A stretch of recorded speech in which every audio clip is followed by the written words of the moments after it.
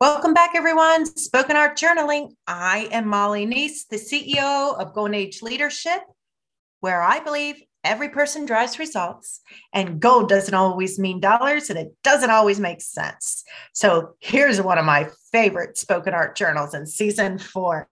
Wow, when I was doing this, woo, I must have been having, it must have been around tax season, to be quite honest, but I'll tell you more when we get there. So this is Spoken Art Journaling, journal number 46. It says, what does head of household mean? Okay. So, in our taxes, there is the head of household and then the other person. You know, for 46 years of my life, I thought that man, it has to be the man on top. No, it doesn't. Somebody said, no, you can put whoever you want up there.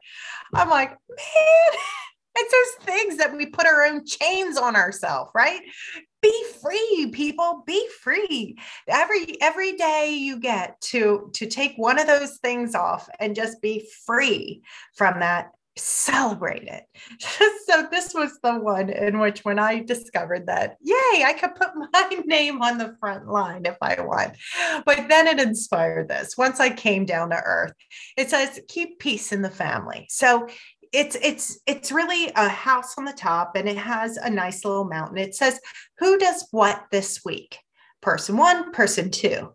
So it kind of lays it out, because every week is a different week, especially if you have many people in your household, or you have many jobs or many responsibilities. You might own multiple houses, even if you're blessed to have that, right? But who's going to do what by when, right? Lay out who's going to do it, right? Who's going to vacuum? This morning we were talking about who's going to pick up the poop this week up for the dogs. Welcome to our life once again. But it's these things that there are certain things that we don't enjoy doing, both of us. So we just flip flop it. And actually, Dan said, the only thing I don't do is toilets. So guess who's been doing toilets for a good 20 years? Me. But that's okay, because we talk about it, right? Who's going to do what? That is today's message. The how to household is no more. How do we break that down and say we're cohabitating? And as roommates, we have stuff to get done in this house. Who's going to do what? And drop the mic. And then come back at the end of the week and say, hey, how'd that work? What are we going to do next week? Because that will keep unity in the family. And that is important, right? If we get that out of alignment, you know what? Everything else sometimes falls out of alignment. So here is one in your coupling adventure.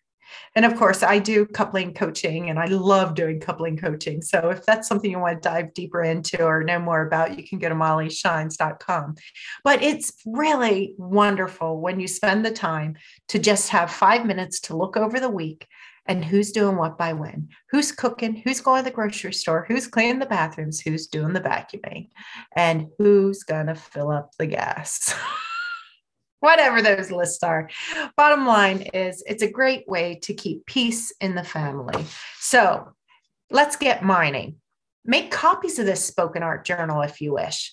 For the next month, pick a day or time for people responsible for taking the lead in the household business, right? You don't always have to run these household meetings. Take turns.